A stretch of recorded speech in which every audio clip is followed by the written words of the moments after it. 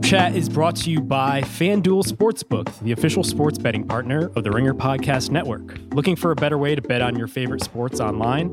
With FanDuel Sportsbook, there are more ways to bet.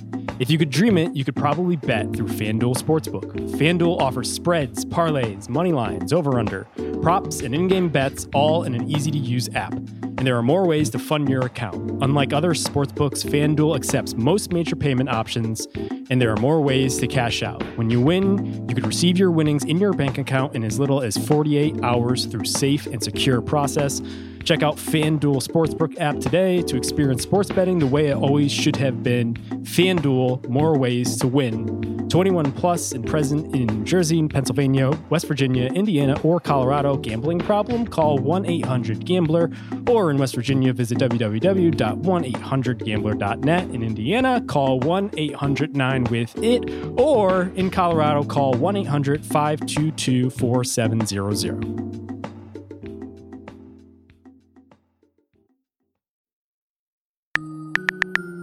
Basketball is very good. Hello and welcome to Group Chat, the Ringer's weekly NBA group discussion show where we talk about everything from air punches to Go Bear coming up short. I am Justin Verrier, and joining me today, Jonathan Tjarks. What's up, guys? Rob Mahoney. Hello. And our special guest from The Athletic, from 60 other podcasts that you listen to about the NBA, Big Waz. What's up, my friend? What's up? What's going on, fellas? It's an honor to be here, man. It was like getting the major league call-up. I'm finally podding with Tjarks and Mahoney. Obviously, I used to pod with Verrier all the time, so who cares? But true, that's what attitude to have for sure. The honor is all of ours. Thank you. We got TD. Sasha is usually here with us, so we had to annex someone else from The Athletic pretty much. I love it. So today we're going to talk about a few things.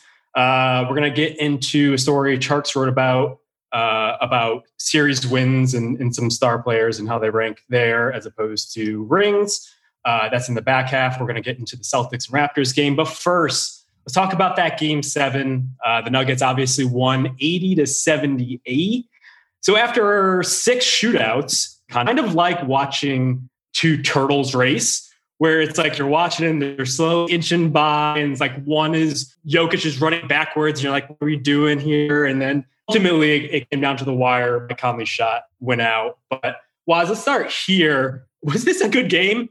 And was it a good outcome for the Nuggets? Like, do you feel good about either the game itself or the outcome?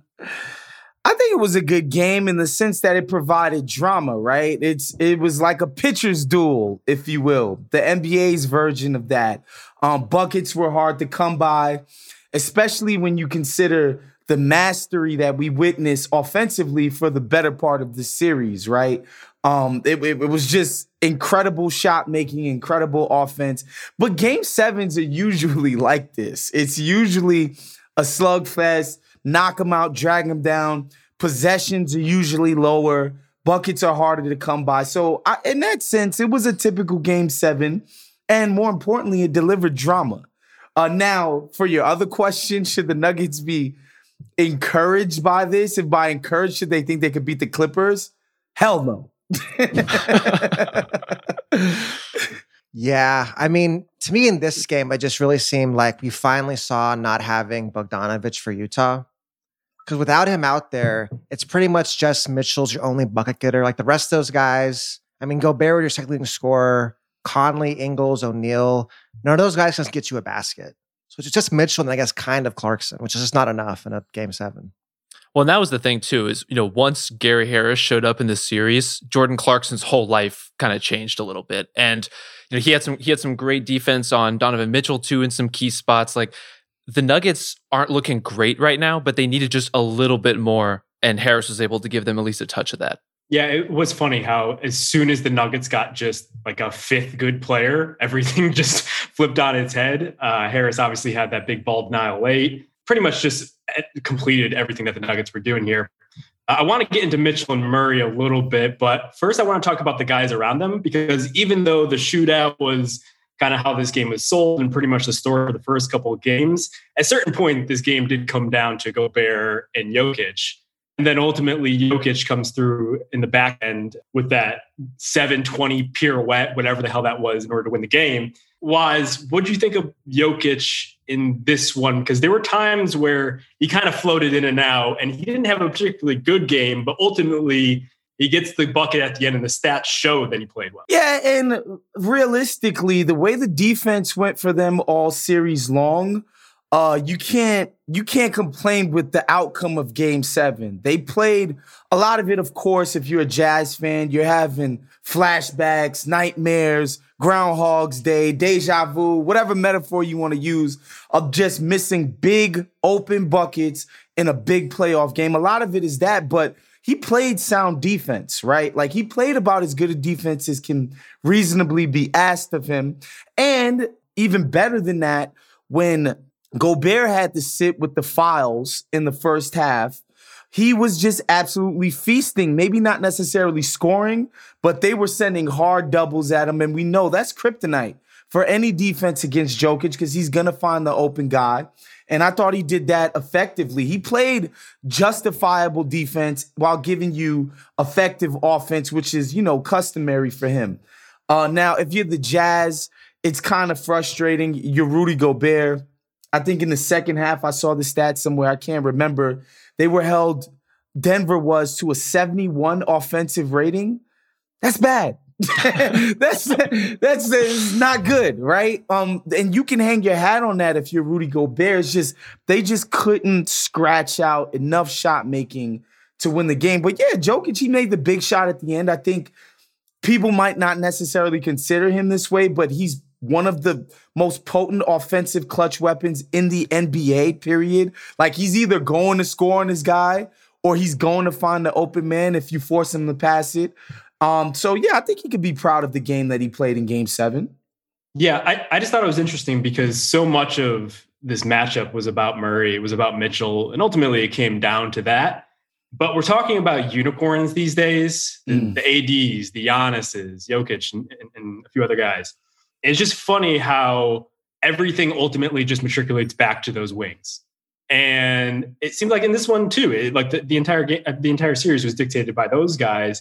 And I do wonder how much you could rely on someone like Jokic to win a playoff series. It almost feels like, I guess what I'm trying to say is he needs a Murray in order to take a next step. I'm not sure he could do it on his own. Well, don't we all, Justin? We all need a little bit of Jamal Murray in our lives. But I mean, I think you could have said the same thing about AD when he was in New Orleans. And if you look at these other unicorn guys, I'm not sure who all we're putting in that bucket these days, but it's not like Kristaps Porzingis was out here winning a lot of games before he was with Luka Doncic. It's not like Karl Anthony Towns has been setting the world on fire in terms of win-loss. Like, those guys need that kind of facilitating help. They need help in terms of translating a really interesting skill set into the shit that really matters.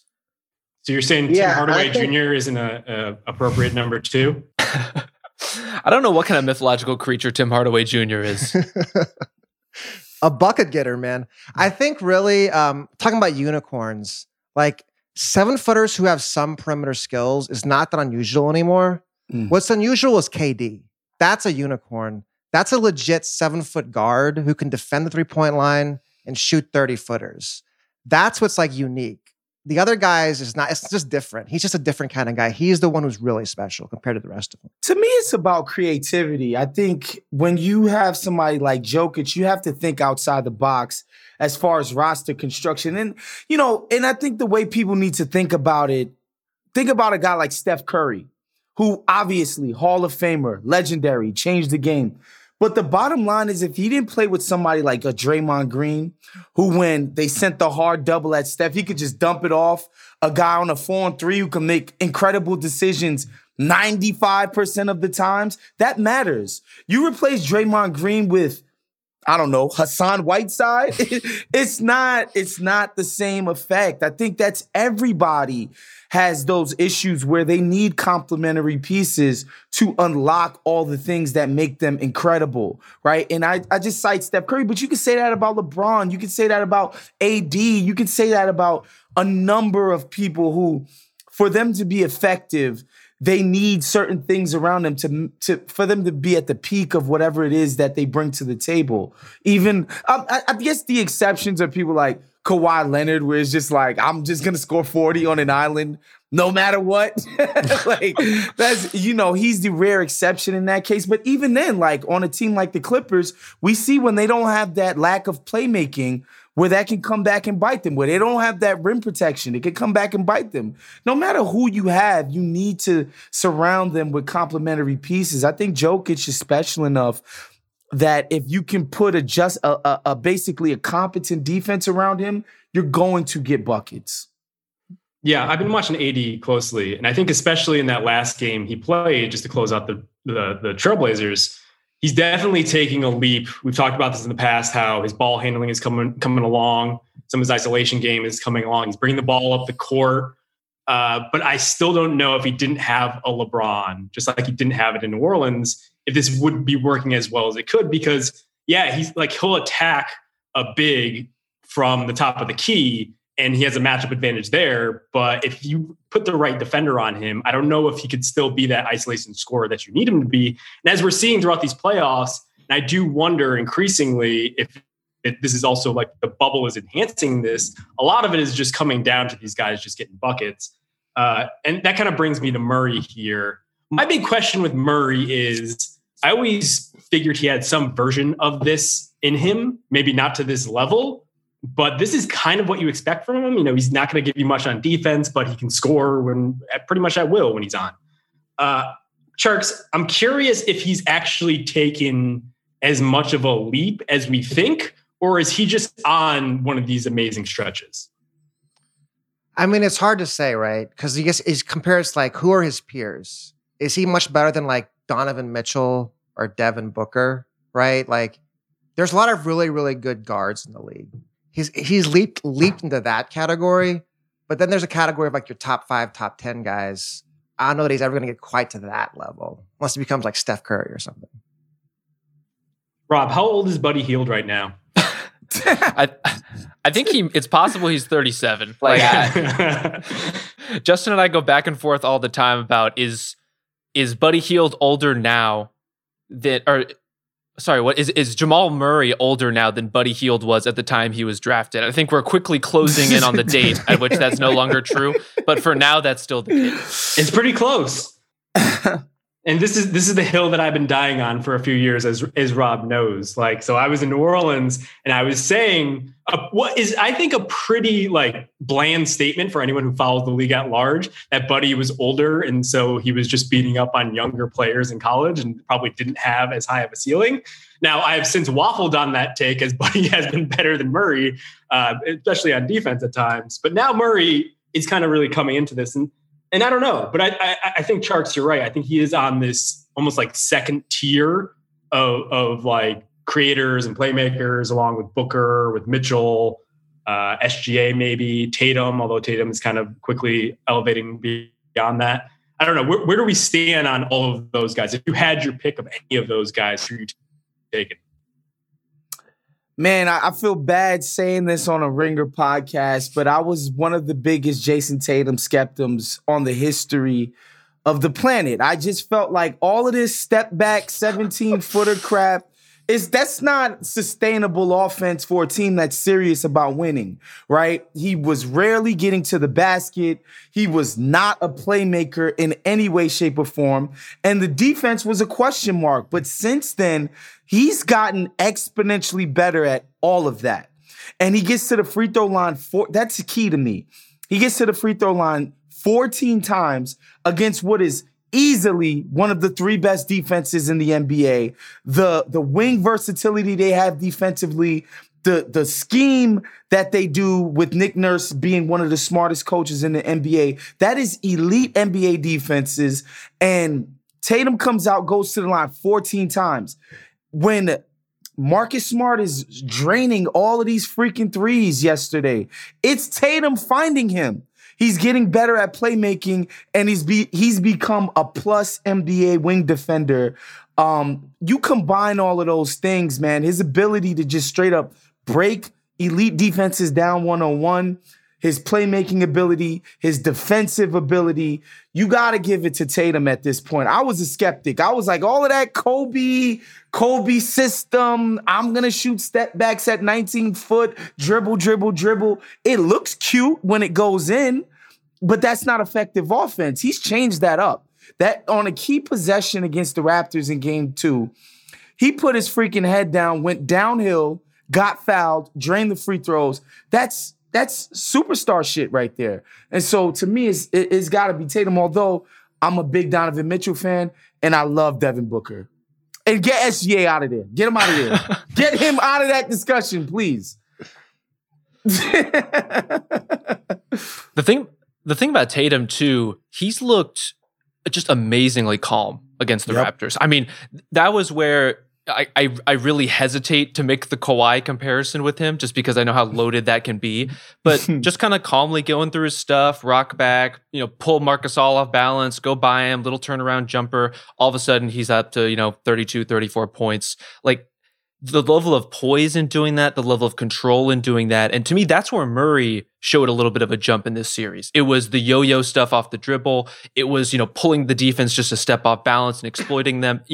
There was the hot shooting from 3, which is very clearly unsustainable. But then there's the way he was getting to the rim. And that's the important stuff for someone like Murray and for someone like Tatum to be able to work that in between games so calmly against, as Woz laid out, one of the best defenses in the league, one of the most frenetic defenses in the league, and a defense that you can never be sure where the pressure is going to be coming from. Are they zoned up on this possession? Are they going to trap me on this possession? And Tatum was all over it. Yeah, I'm with Woz. I was a Tatum skeptic, but I got to take the loss on that one. Like, he's just a killer. Facts. And you can't watch the playoffs. This is a big wing league, right?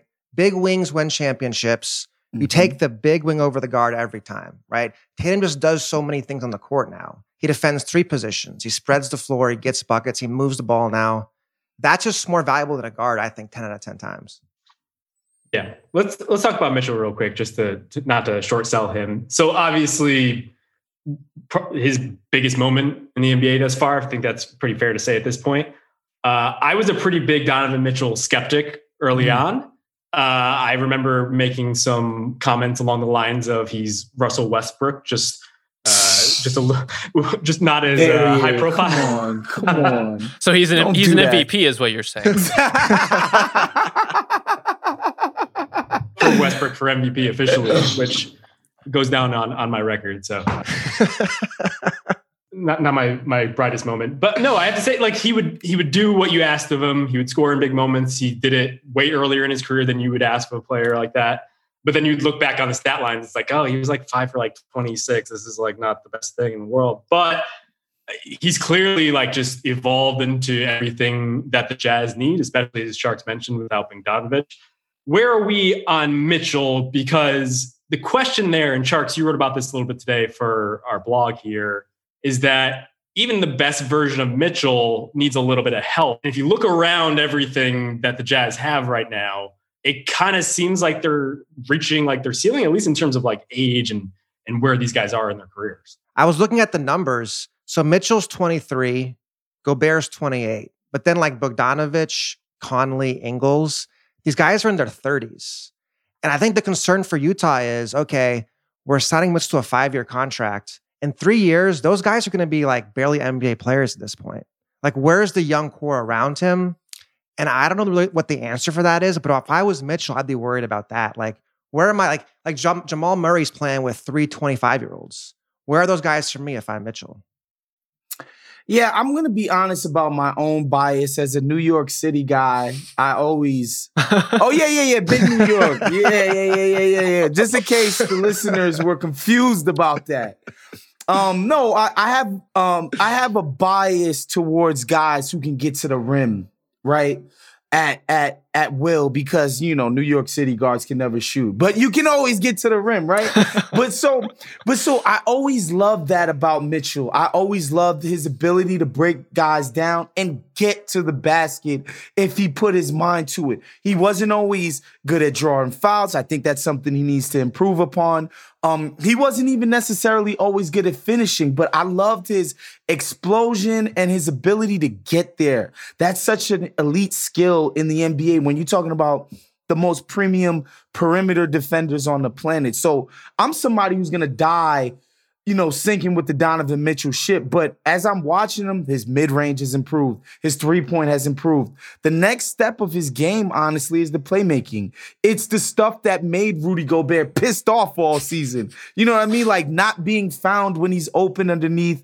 That's the thing that he has to develop next. But I'm somebody who believes in Mitchell. I had a conversation with a couple of friends online before the playoffs started, and they were talking about going forward. Who would you rather, SGA or Donovan Mitchell? I'm just like, what are we talking about? Then Mitchell comes out and drops 50. Like that's like, to me, he's a special talent. He's somebody you should want to keep, man. I would rather SGA, by the way. Oh, that's insanity. Justin. That is insanity. Oh boy. What does he do better than Donovan Mitchell? Eventually, everything. Just to clarify, we're talking about the guy that the Rockets are just picking on relentlessly because he can't guard anyone in that series, right? That's the SGA we're talking about.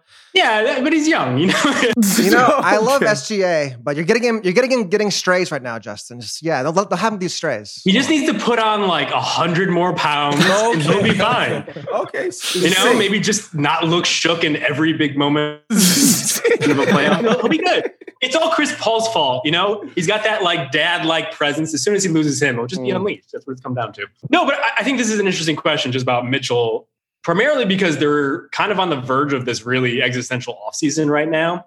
So quietly, or maybe not quietly, as much as you depending on how much you follow Twitter, pretty much Bobby Marks every time. Gobert is up for an extension. He is somehow Supermax eligible because of all of the Defensive Player of the Year awards. He won't get that, but he is due a lot of money this offseason. Donovan Mitchell also due a lot of money this offseason. There's a little bit of a wrinkle there because Mitchell can wait until next offseason when Mike Conley comes off the book, and then you could add someone there. Then you get into this dance of, well, is Donovan going to want to add another guy? If you're Utah, can you really risk that, especially since kind of the ghosts of Gordon Hayward past aren't really that far away? So, Rob, if you're looking at this, is there really any appreciable way that they can get better, or is this really what they have to work with going forward? Well, I think, the locking those players up on long-term deals, if you can, you're not messing around with Donovan Mitchell. If that guy wants to sign an extension, you give him what he wants, you keep him in town. Yeah, especially if you're Utah. That's the thing with guys like Mitchell, where we're talking about his timeline, like Tjarks mentioned, why they don't have other young players on the roster. I think the reality that we don't want to talk about with these teams sometimes is that they don't even have that luxury in some cases. If you build on Donovan Mitchell's timeline as the Jazz, the Nuggets situation is so unique just because Michael Porter panned out the way he did. But if you're playing Donovan Mitchell's age as your timeline, he's going to get out of there. He's going to leave at first opportunity because the team isn't good enough to hold him there. And so I think, having guys like Gobert help, having a healthy Bogdanovich helps. I think the Jazz are good enough to try to get healthy, try to take another crack at it next season.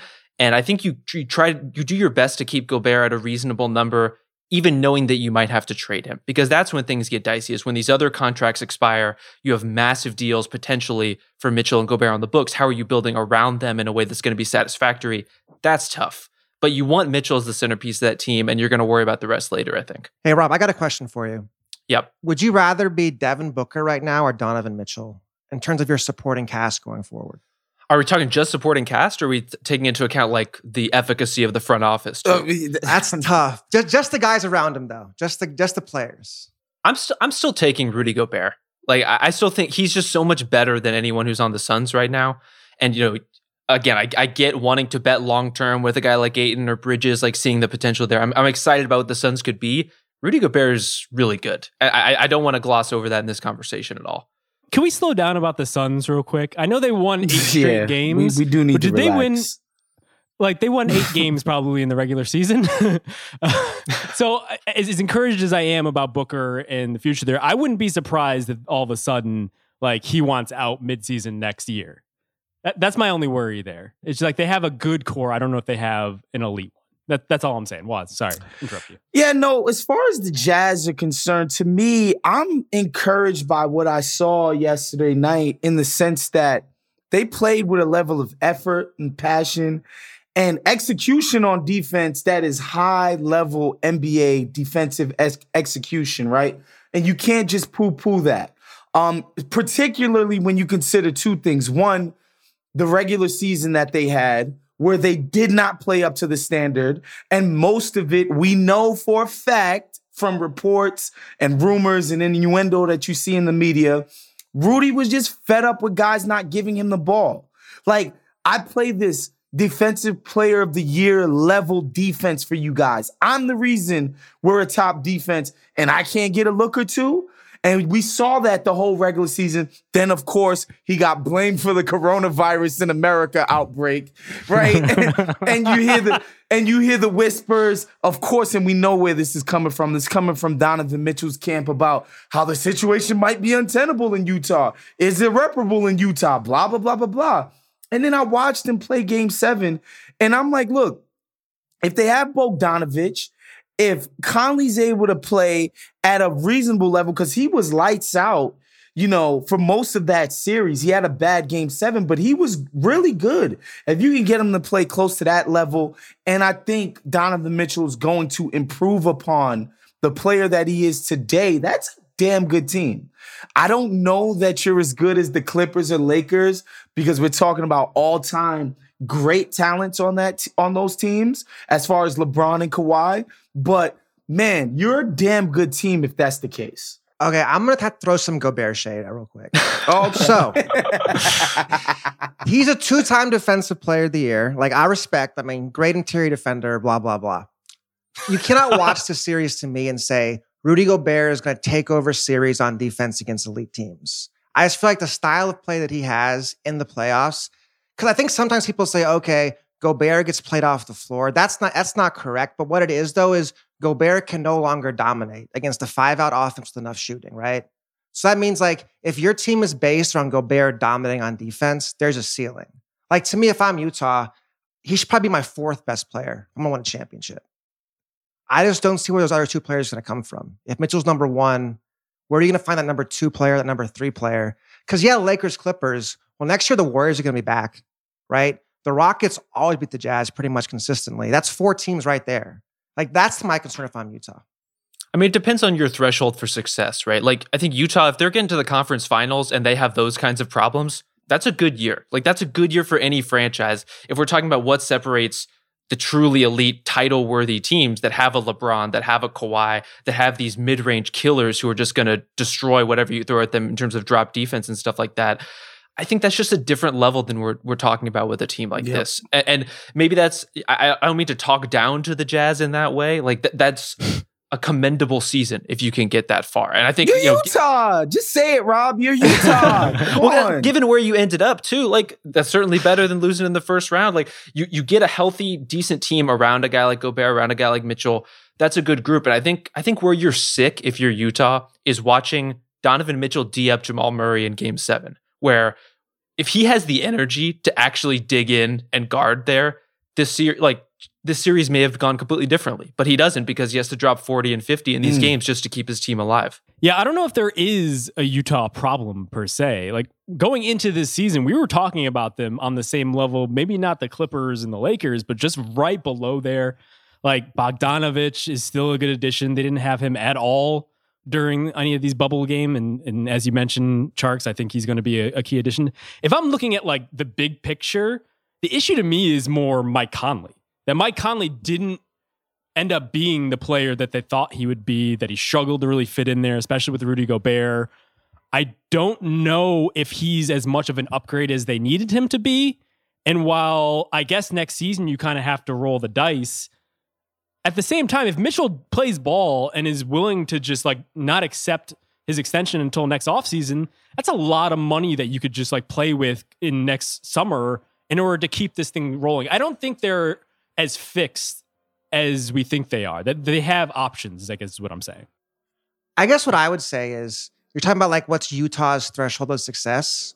What's Donovan Mitchell's threshold of success? That's really the question, right? Because like, he could be Dame Lillard, I think. I think Dame seems pretty happy in Portland, being a guy, being the legend, getting 40 points, losing the first round. That seems cool with him. What does Mitchell want? I don't know. And can Mitchell bring someone else to Utah who's legit? Is he that much of a draw that someone's like, I want to play with Mitchell in Utah? I don't know. I think also what we got to remember is the last time, a black guy the caliber of a Donovan Mitchell wanted to be in Utah that long was probably Karl Malone. And that guy drives tractors. And so like, it's just something to think about. Just to keep in mind there, man. That's a special type of cat, Karl Malone. So, just keep that in mind, guys. I do have a question about the Mitchell-Gobert relationship. Do you think this series changed that at all? Just because if you're Rudy, I get it. As a big guy wanting the ball, it makes all the sense in the world, especially with his level of defense. But when Donovan's out there putting up the numbers he is, it's kind of inarguable at that point. And I'm not saying Mitchell can be that guy on a full-time basis, but if he's a couple steps closer to that on a full regular season going forward, if he's that kind of player, if you're Gobert, maybe you're a little more content to just kind of fill a role and do your thing and not see quite as many passes as you might like. My guess, it comes down to success. If they're a 1, 2, 3 seed, yeah, I'll buy into a smaller role, whatever. If they're a 5, 6, 7, 8 seed, it's like, well, shoot, give me some touches then. Why not? Yeah, I would tend to agree with that, but I do think there's just something to the idea of guys going through an entire playoff run together, understanding that Denver is essentially our peers in the Western Conference, right? And we should have probably beat them. And we played our hearts out, and to watch your teammate put it on the line the way the dude was exhausted by the end of that game. He was gassed. I think that's part of why he had that huge turnover. He was just done. And you watch what he did against Jamal Murray defensively. I think it's hard to see that and just say, who cares? Give me my alley-oops so I could have stone hands and brick layups, Yeah, I think it helps that the bubble happened so quickly after all of that fallout between them. Like, if they had more months and an entire summer and an entire preseason in order to fester, I do wonder if this thing would have come to a head a little bit more. But now at the very least, you've seen that this works, right? I mean, I think Waz has a point there, but I don't know. I think if you could also play devil's advocate and say, hey, if we were at full strength, maybe we would have had a better shot. That's all we actually needed. Denver only needed Gary Harris to just take a step forward and win this series. All we needed is Bogey, and then we're back in this. But JV, the difference is not flaming out. Because just look at how Philly looked, right? Or or my favorite example, look at how Oklahoma City looked last year when they essentially flamed out of the playoffs and the team was detonated, right? I think that's part of why it's like, look at what we did together. And, the team gets detonated. Westbrook gets traded, even though OKC fans are still saying Russ stayed. I don't understand that, but that's neither here nor there. But yeah, I think that's the difference, right? It's like, look at how OKC flamed out and everybody looked at each other and said, let's blow this up. Let's get out of here. Compared to what Utah did, it's hard to look at that effort and look at, how close they got and say, let's get these guys out of here. Well, plus they didn't even need a healthy roster. They needed one shot. Like, that was it. One Mike Conley 3 in and out. That's the difference. That's the whole thing right there. And here they are. They're watching the playoffs like us. Welcome. We're having a lot of fun. We have gardeners to take care of things while you're watching the games. Let's talk just briefly before we move on to the Celtics and Raptors about this Clippers and Nuggets series. Tjarks, any quick thoughts about this? Do the Nuggets have any chance, or does the fact that Jamal Murray just found out that the series starts a day from now, does that not bode well for them? Well, I just think it's tough with Denver because always all year it's like, how do they guard big wings? Who's their perimeter size? And now you've got Kawhi. Like, watching Kawhi against Dallas and what he was doing to pretty good defenders in Kleber and Finney-Smith, it was just like, this guy is at another level. He really can't be stopped. He can guard all 5 positions. I just feel like this could be Kawhi's play again, where we're just seeing Kawhi just take over round after round, just wrecking people. Yeah, it seems obvious to me that Denver's going to get their asses kicked. like the matchup is just death for them. Partly because of how the Clippers can defend them. The throwing of huge size and speed at the wing position at Murray where it's just like guys are going to be draped all over you. All your little fadeaways and all of that, that's not going to happen. These dudes are going to be in your shirt all season long. And then, of course, conversely, who's supposed to guard Kawhi Leonard and Paul George? I know we keep saying Kawhi, but Paul George is still an all-star NBA player. He needs to be guarded too. Who's going to guard those guys? I just don't see it happening for them. And I think the Clippers are going to be way more relentless about Jokic and attacking him in space and making him have to think defensively. And so I just think the matchup is a nightmare in a way that it's actually a nightmare, not like how the Rockets are a nightmare for the Lakers, allegedly. I mean, there's strays everywhere in this podcast. My goodness. I mean, if you're giving up 120 to the Jazz on a regular basis, I got real bad news for you playing the Clippers. Like that's it's going to be really rough for Denver's defense. But Gary Harris, though, I mean, Lou Williams is going to have a real tough time, but it's just not going to matter very much.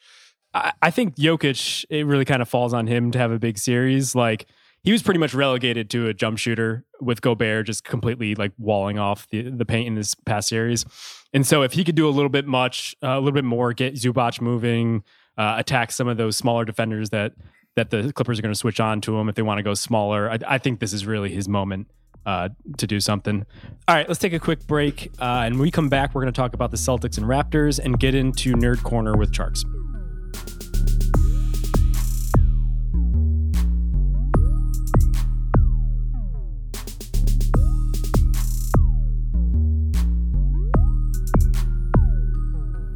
All right, we're back. We're talking about the East now. The Celtics go up 2-0 on the Raptors last night.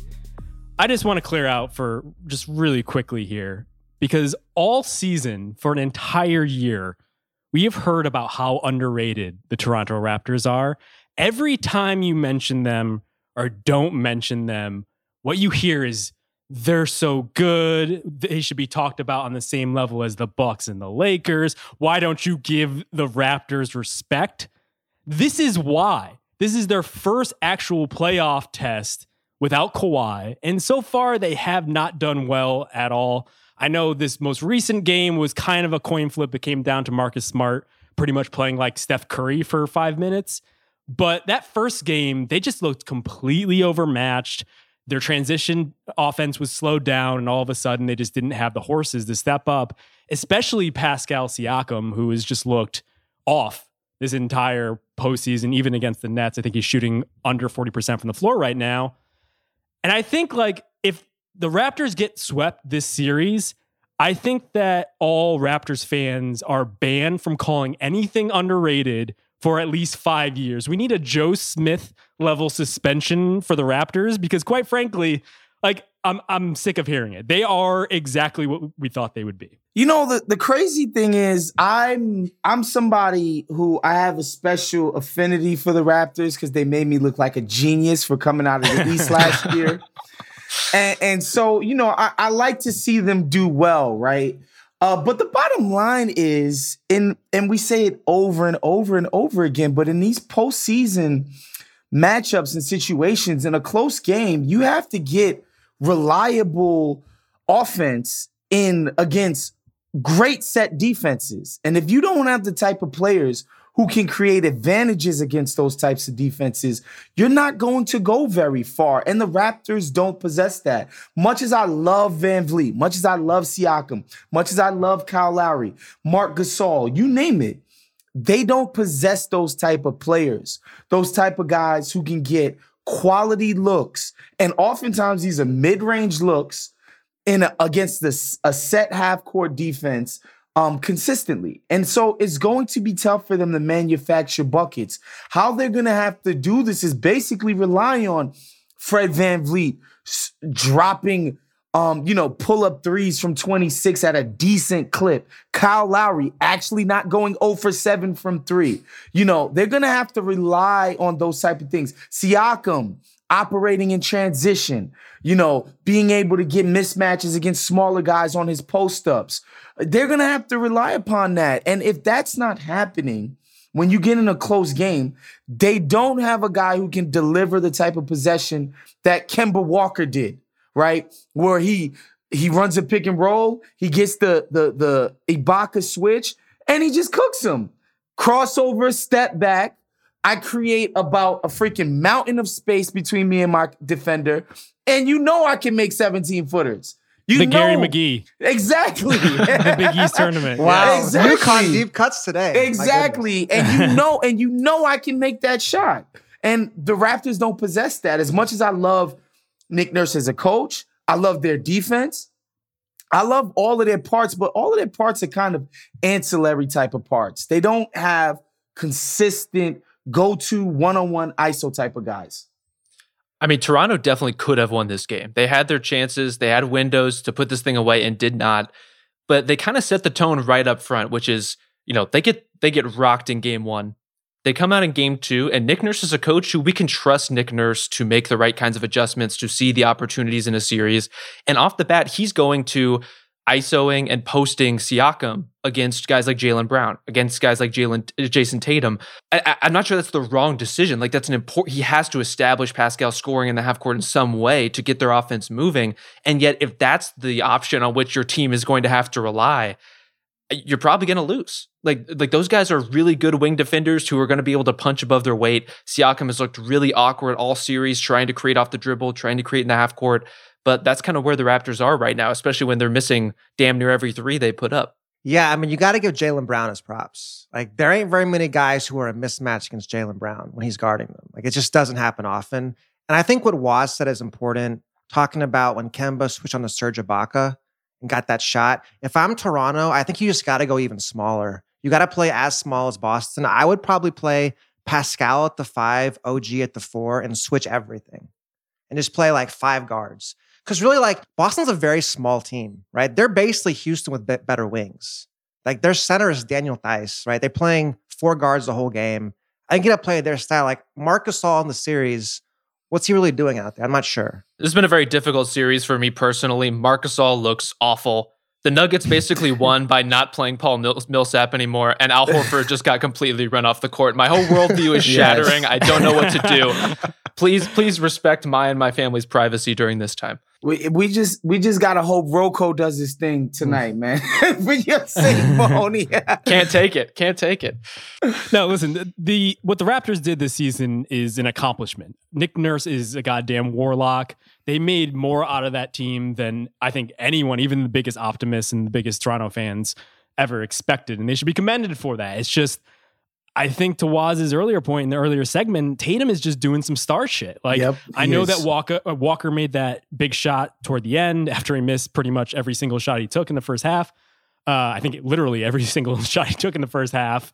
And Marcus Smart played big and all these other things. But before all of that, or in the middle of all of that happening, Tatum was not only doing it scoring, but his playmaking was incredible. He was getting guys open shots in the paint with Daniel Theis. He was activating Robert Williams. He was getting guys open for corner threes and Marcus Smart. I just think that is the difference. And I think, like, we want to just, like, overcomplicate everything so much that a team that is so well coached, like the Raptors, can play so well, they can overcome all of the not having Kawhi stuff. But ultimately, stars win this league, and Tatum is leveling up to a superstar to the point where he's kind of the difference in this series. Is that, like, I don't think that's dumbing things down. I don't think that's being it's not reductive at all. It's not. And the thing, and I don't think a lot of people realize this, is that Toronto's team last year is actually, to me, a much better team than the Clippers this year. In the sense that Kawhi, as we know, can operate on an island.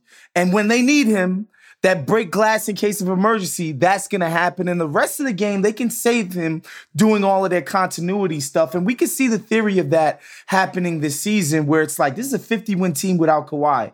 I promise you, the Clippers without Kawhi, where Paul George is basically Moses leading them to the promised land, those people are going to die starving. That's not going to happen. That team would stink. I promise you, that team would stink. It would be a horrible team. But Toronto was so perfectly... What if they had SGA, though? SGA! Oh, my goodness. And you know, and that's what I'm saying. Like, last year, that team was so beautifully constructed. in the sense that they could grind people to dust defensively. Kawhi cannot have to be relied upon to generate decent looks every single possession where it's like, we're running pick and rolls with Lowry. We're running pick and rolls with Van Vliet. We're finding pick and pops with Marc Gasol wide open. We're able to generate decent offense, and then when our freaking Terminator 2 T-1000 needs to be used, we got that and we're taking you out. They don't have that. they have short rolls with one of their last baskets that they scored was a floater from Ibaka from like 12 feet. That's your crunch time offense. Like it's tough, man. And I love the Raptors, but it's not gonna happen for them. Yeah, if I can borrow a Kevin Arnovitzism, like to say that a team overachieved is a compliment. And I think that's where the Raptors are. Like they overachieved with this group. And this is the reality check on that. When you don't have that half court creation, and one thing that's really stuck out to me, and this is weird saying it's the team that's playing the Celtics, but the Raptors look so small. And it's because when you're reliant on Kyle Lowry and Fred VanVleet to drive as your primary source of offense, and they're driving into a bunch of guys who are 6'8" and standing in a crowd around the basket, all of a sudden everything looks a lot more daunting. Yeah, I mean, Lowry's playing Tatum a lot. Yeah. That's 6'0" versus 6'8". To look small against the Celtics is an accomplishment as well. Considering that they are playing two munchkins in the backcourt, like as good as Smart is on defense. But no, one thing, it looks like the Celtics are kind of having a charmed run too. It just feels like things are aligning in the right ways. Like Hayward obviously adds a lot to that team, but I almost feel like clearing the way and just like throwing out any sort of lineup configurations or decisions and just going with Smart as much as possible has almost made them a better version of their best selves. Like Smart is like, he'll give you plays like that. I mean, he'll also probably shoot you out of a game at times, but it just seems like everything is aligning for them, not only just like within their team, but also in the East where the Bucks are looking shaky all of a sudden. And I think like the Heat, even if they win that series, are beatable. Like all of a sudden, I wonder if the Celtics could go on a run like the Raptors did last year. I wouldn't go that far. Okay. I actually still, as bad as the Bucks have looked throughout the entire bubble, and for me, it's more about their defense than anything.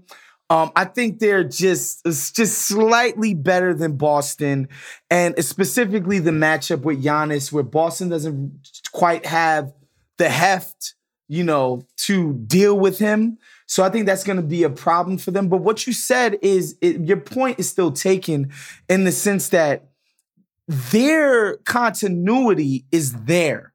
And I know we spent all of last season, hemming and hawing about the Kyrie dynamic and how everybody hated the guy. And, part of me was like, come on, that's got to be an overrated narrative. At a certain point, you got to hoop. But then watching this team do what they do without him, it's been proven and borne out. I do like the juju of this team. I just think matchup-wise, I think the Bucks are ultimately going to claw their way out of that series against the Heat. Is going to be tough, but I think they're going to be able to do it. But the matchup with the Bucks is a tough one for them. Yeah, I guess the Heat would have to come out of that series. Yes. Because, yes. And if that aligns, I think then the Celtics have a shot. I don't know if they would be any team that come out of the West, but I don't know. All of a sudden, they're just looking really good. It seems like they have everything clicking. Do you want to talk about the Bucks quickly, just as a side tangent here? If we're talking about teams that were overrated, I don't know if the Bucks were overrated so much as Mike Budenholzer might be overrated. I'm just like really getting sick of watching Bucks series where they need to get punched in the mouth at least once, maybe twice, before they start even considering something different. Tjarks, you've like talked about this a lot with Bud. Are you as frustrated as I am just seeing them struggle after this just incredible regular season? My guy, James Herbert at CBS Sports, he had a big article today about Budenholzer, and there's this quote in there at the end of it. And I think it says it all. It says that he's asking Bud about matchups and adjustments, and Bud says, we kind of do what we do, and hopefully it's good enough. And to me, that logic is just like unacceptable. Like I've watched LeBron for like 10 years in the playoffs. LeBron always changes up what he does in the playoffs because he's LeBron James, right? Like LeBron's teams always move around, attack matchups are very versatile, and you've got possibly the best player of all time. And he's willing to do that, so possibly you could do that too. That's all I'm saying. I do want to say one thing in defense of Bud, specifically game one, and our homie Justin Amin El Hassan actually pointed this out. They pre-adjusted in game one. They brought the bigs up and started getting cooked in the lane when they're supposed to be the clog the lane team, right? And got completely cooked for it because they were worried about, you know, the Vanilla Brothers. You know, they were worried about Duncan Robinson and Tyler Hero. They were so worried about what those guys would do at three against the drop defense, and they got exposed, you know, underneath the basket. I think what you're going to see them do is, so like, it's so funny. Like, they did the pre-adjustment game one and got cooked. And what you're going to see them do is revert back to clogging the lane and being like, yo, if Miami is going to kick our asses from downtown, then we're just going to have to lose this series. The Vanilla Brothers.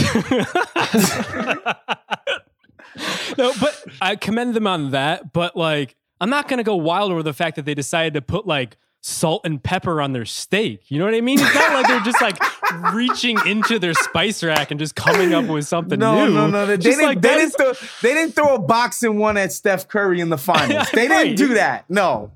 It's just really frustrating when their whole thing is like, yeah, Giannis driving kick out to these 3-point shooters. It works so well. The math is there. All these shooters have all this. And then all of a sudden it's like, oh, this isn't working all that well. And they just don't do anything different. It's like, watch Giannis just ram his head over and over again into a wall. And then you're kicking out to Pat Connaughton as opposed to like a Bledsoe or someone else. And I'm just like, what are we doing here? And why is Pat Connaughton on the floor so much? Like, I was just going to say. Yeah. Like, what is that adjustment? Just like, is this like typical coach, like you got to play the guys who are grinders or whatever? It's just like, can we just... Wes Matthews is a grinder, though. I know. So that doesn't even make sense. Yeah, because even when Bud adjusts, it's like hard to follow the logic sometimes of his adjustments. Like in that game, so Wes Matthews guards Butler real tight in the first half. Down the stretch of the game, he benches Wes Matthews for Pat Connaughton and puts Middleton on Butler, and Butler just cooks Middleton for 4 minutes. And it's just like, the logic of that move, I can't follow it.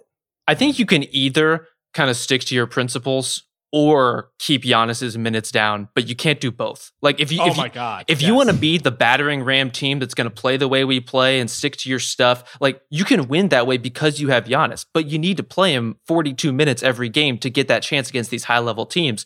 Like I think there's something to be said for saving him down the stretch, but especially in the first half, like he just needs to be stretched further. Like we need to keep our best players on the floor more often if we're going to beat a team like the Heat. Do you think if Bud didn't grow up in the Pop system, we would give him this much leeway? Like if he was like the top assistant for Vinny Del Negro, would we like revere him as much as he did? Because I do think like he gets away with a lot of it when, yeah, he really took the Bucks to another level in the regular season, but the past two postseasons, man, they have been rough. But the thing is, he's won. That, you know, like that's the thing. He's actually won. This isn't a Brett Brown situation, right? Who, again, I know he was hamstrung by the process, and we're not going to do that here today, but he never won. Bud has won. He won in Atlanta with a group that nobody thought he should have been winning that much with. A complete, like, an obviously limited group, and he's won with the Bucks. He elevated them. I mean, the difference between him and Jason Kidd, that upgrade is just crazy. And so, you know, they lost a close series in the conference finals last year against the eventual NBA champions. And, you know, this postseason has gotten off to a weird start. But, you know, let's let it play out and see what happens. But if they just get creamed in 5 games, which I don't think is going to happen, I think they're going to win a really close, probably 7-game series.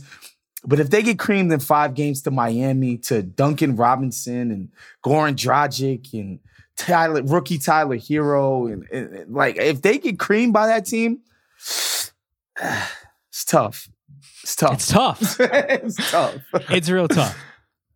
But I think that the conference finals qualifier from last season is important because we talk like Bud, like he was swept, like the Bucks just got, you know, their asses handed to them. Like that was a good team on a good run. Should they have gotten to the finals? Yeah. Like, but they're, I mean, up 2-0 overtime in game 3, or sorry, double overtime, I think, in game 3. Yeah.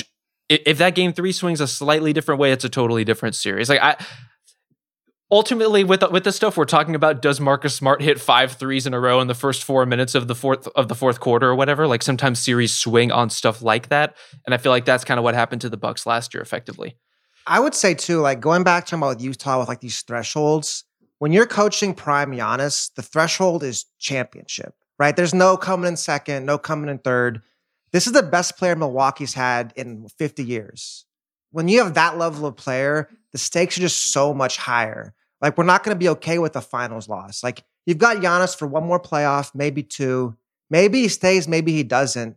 Maybe this is your best chance to win in another 50 years. And when that's the case, it's just like the pressure's higher, the stakes are higher, expectations are higher. Now it's like for Bud, it's show and prove. Like, realistically, this is the best player you're ever going to have on your team. You ever want a championship? Now it's time to do it. Totally fair. Yeah. The disrespect of Glenn Big Dog Robinson, Tjarks. I can't believe you, man. That's crazy, man. Yeah, the Bucks so far have beaten who? The Pistons. They just got by the Magic, and they beat the garbage Celtics. So there you go. Like, well, it's real legacy builder right now. Speaking of legacies, Tjarks had this piece up yesterday, just looking at NBA superstars through the prism, not by rings, but by series wins, their series records. I want to get into this, but I specifically want to get into this through the lens of Harden and Westbrook, or Harden and Chris Paul tonight, just because this is a big game and I want to get into this. So clearly, this series has gone awry if you're the Rockets, and it's kind of gotten to the point now where it feels like Harden's legacy is on the line a little bit. And that's the type of thing, like before, like it sounds hot takey, but I kind of feel like it's true, because we're at the point where obviously his playoff record is behind him, and to get beat, and not only beat, but like have the Thunder come from behind, led by the guy that you forced off your team. I don't know if there's really coming back from this. So, Tjarks, you want to take us through where Harden and even Russ and CP3 are on this list of series records? Basically, what I was looking at is just like, I'm going to go through all these guys' careers, look at every playoff series they've been in, wins and losses. If you get hurt, it doesn't count, right? So like this pretty simple stuff. And I'm doing this list, and I think we all realize the value of big wings, but just how crazy the numbers are. So number 1, LeBron is 36-10. Durant, 19-6. Kawhi, 17-4. That's a top 3. You've got Steph at 16-4. But then the rest of these guards, you have Harden, 11-10. Lowry, 9-5. Russ, 9-8. CP3, 7-9. Dame, 5-8. And you look at these numbers like, man, it's just so hard for guards to win consistently in the playoffs year after year. And there's these special kind of 6'8", 6'9" guard wings. LeBron, Durant, Kawhi, like there's just different levels to this. And it just feels like if you're a guard without a guy like that on your team, it's just going to be really hard for you. One of the things that jumped out to me about this list too is it kind of reads as an indictment against long-term commitment, because so many of these guards are guys who have locked up with one team for a really long time. They've been quote unquote loyal. They've stuck through a couple different changes, guys like Dame, guys like Russ with the Thunder. And how are you rewarded for something like that versus the guys at the top? And you can draw the causalities here however you want, but the LeBrons, the Kevin Durants, the Kawhis, like those guys are clearly in demand and can move around. And as we talked about in this conversation, you can just drop them into a team and they would make a lot of sense pretty much anywhere. But that kind of stuck out to me that those guys were kind of more the mercenary set, and yet they're also the guys who are winning everywhere they go. Yeah, for me, I don't know. For me, whenever we have these conversations, it's, did you play up to or exceed whatever standard you set in the regular season? Not were you Superman? Were you this? Did you play up to the standard that you've set for yourself by your play over a long period of time?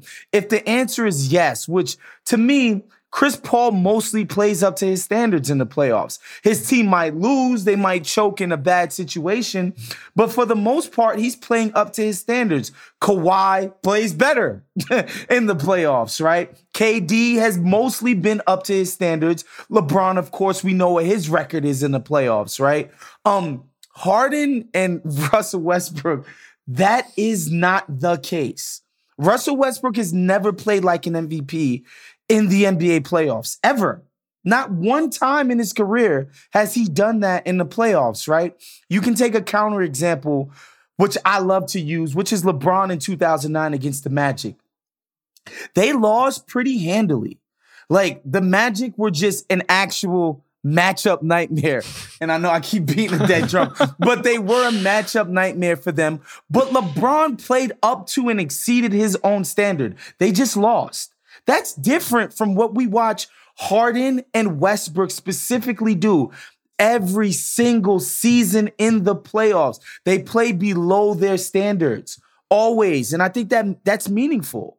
I would say, going back to what you're saying, it's a question of what the standard is, right? Like, Chris Paul has never been underachieving. He's a 6-foot guard, right? There's only so high he's going to go. Right. So the question is more like, let's remember that when Dame's dropping 50 a night and people are saying he's the best player in the world, it's just not the case. And that's totally fine.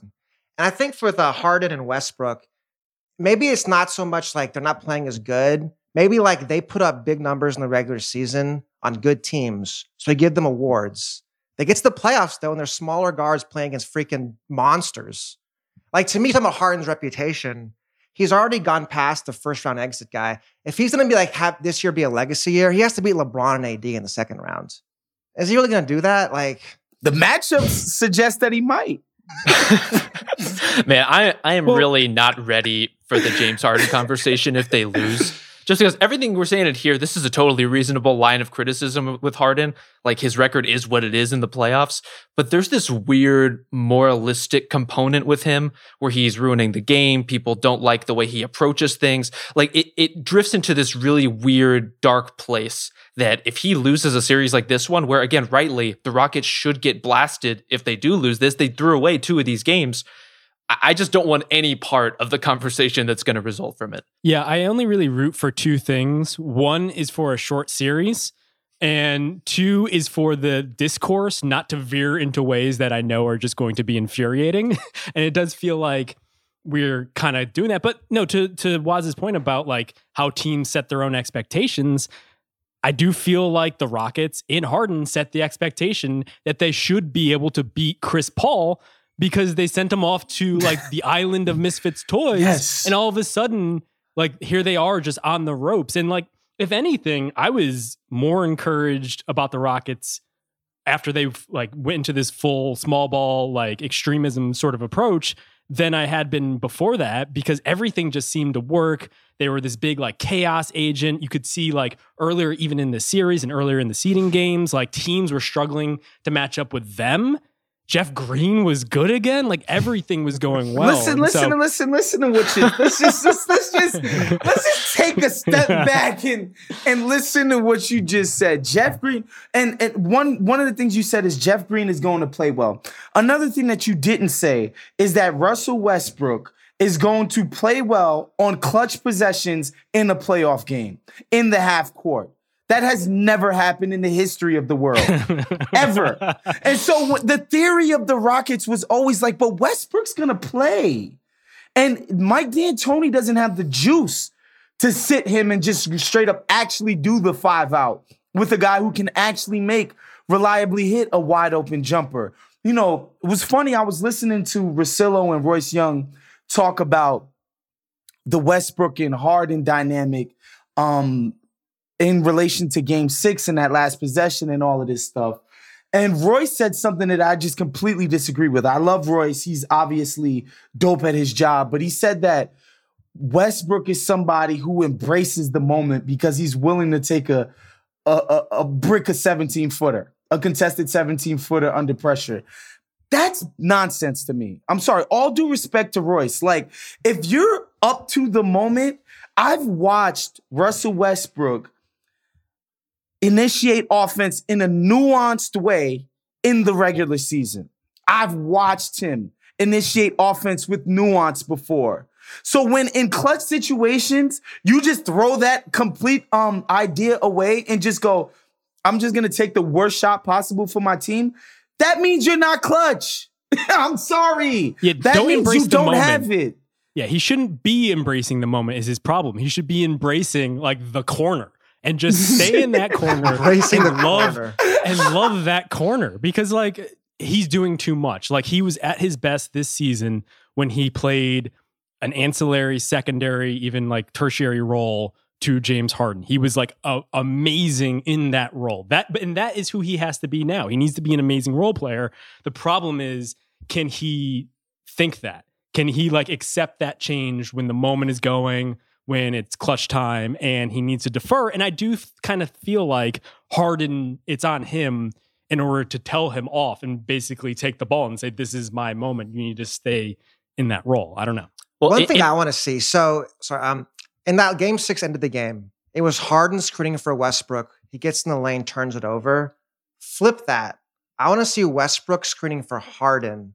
So I feel like that way you can minimize Westbrook's bad jump shot if he's a roll man. I think that is the adjustment if they're going to make one is to make. But then you got to count on Westbrook to be effective without the ball. Set a good screen. This is what I'm talking about with Westbrook. It's like there's a lot of this performative effort with him and I get it. It endears him to the prairie and they still love him to this day, even though he demanded a trade out of town, just like KD did. Even though KD, all he did was leave when his contract was up, but he left the prairie too. But I get that his fake efforting is something that endears him to those people and endears him to a certain group of people. But like, bruh, set a real screen. Dude, stop jumping out on defense and actually concentrate and execute your assignment and help defense. How about that? That's clutch. That's winning basketball. You don't do any of that. You get the ball, take a wild shot, brick it, airball it. You can't make free throws anymore. Get him out of here, guys. Man, wow, that turned quickly. The only thing I want to say in defense of Russ here, who played a pretty terrible game, was he tried to pass it. He just kept passing it out of bounds. He kept passing it to the Thunder. Like this whole like, should he have deferred conversation? I'm like, did we just forget that he had turnover after turnover? Like, if anything, he looked completely unsure of himself. Like, did not trust himself to break guys down off the dribble. Like, he didn't look like anything like Russell Westbrook, except in the ways that Woz identified, which is kind of bricking in crunch time. Yeah. I mean, he did just come back from injury. Yep. And I think that is one thing that does get lost here. It's like, I think everyone has this like natural like reaction where as soon as Russ screws up, they're like, oh, let's pile on Russ. But I do think like he has at this point a little bit of an excuse, but at the same time, like they need to figure this out quickly because everything's on the line here. Remember when he won the MVP that season? And you know, there's a lot of noise in regular season clutch performance, but OKC was the number 1 clutch team in the NBA that's regular season. Granted, a lot of times you're being clutch against the Knicks. We gonna throw a grain of salt on that, but I'm just saying, like they were the number 1 clutch team in the NBA, and a lot of that was Russ orchestrating that. Right? It wasn't even a lot of it. All of it was Russ. By design, it was him orchestrating that, and they were getting favorable outcomes in the clutch in the regular season. So you can't tell me in the playoffs this guy can't figure out how to be smart in clutch situations. I just don't buy that. So one thing I'm curious about with all y'all, it really sounds like D'Antoni's probably not coming back to Houston. You think? Who would coach this team? What makes sense for y'all? Like, who would you bring in to coach Russ and Harden at this point? But see, that's the thing. It's over. It's over once they fire D'Antoni. Because there's nobody you can actually bring in to execute this small ball stuff when it comes to coaching. And they're going to just essentially break up this team. Tillman Furtada, whatever his name is, he doesn't have patience to be paying for a team that's not going to matter. I think this team is toast after this season. I think Morey probably isn't cooked until his contract is up. Because again, Furtada's so broke, he's not going to pay people who don't work for him. So Morey will probably stay on as a hostage situation, as we've seen since Furtada bought the team. But it's a wrap for this team. So we're recording this before any of the Wednesday games go up. So I just want to give Steve a couple alts here just to say, Harden, oh my God, he is so incredible. Russell Westbrook really rose to the moment. Mike Budenholzer, great adjustments. Giannis played an incredible game. So we're covered there.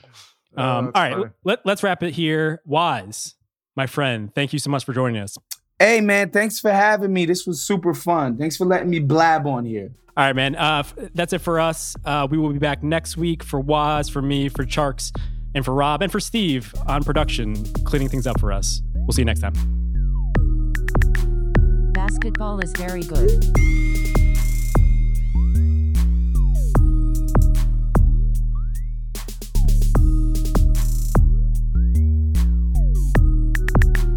Basketball is very good.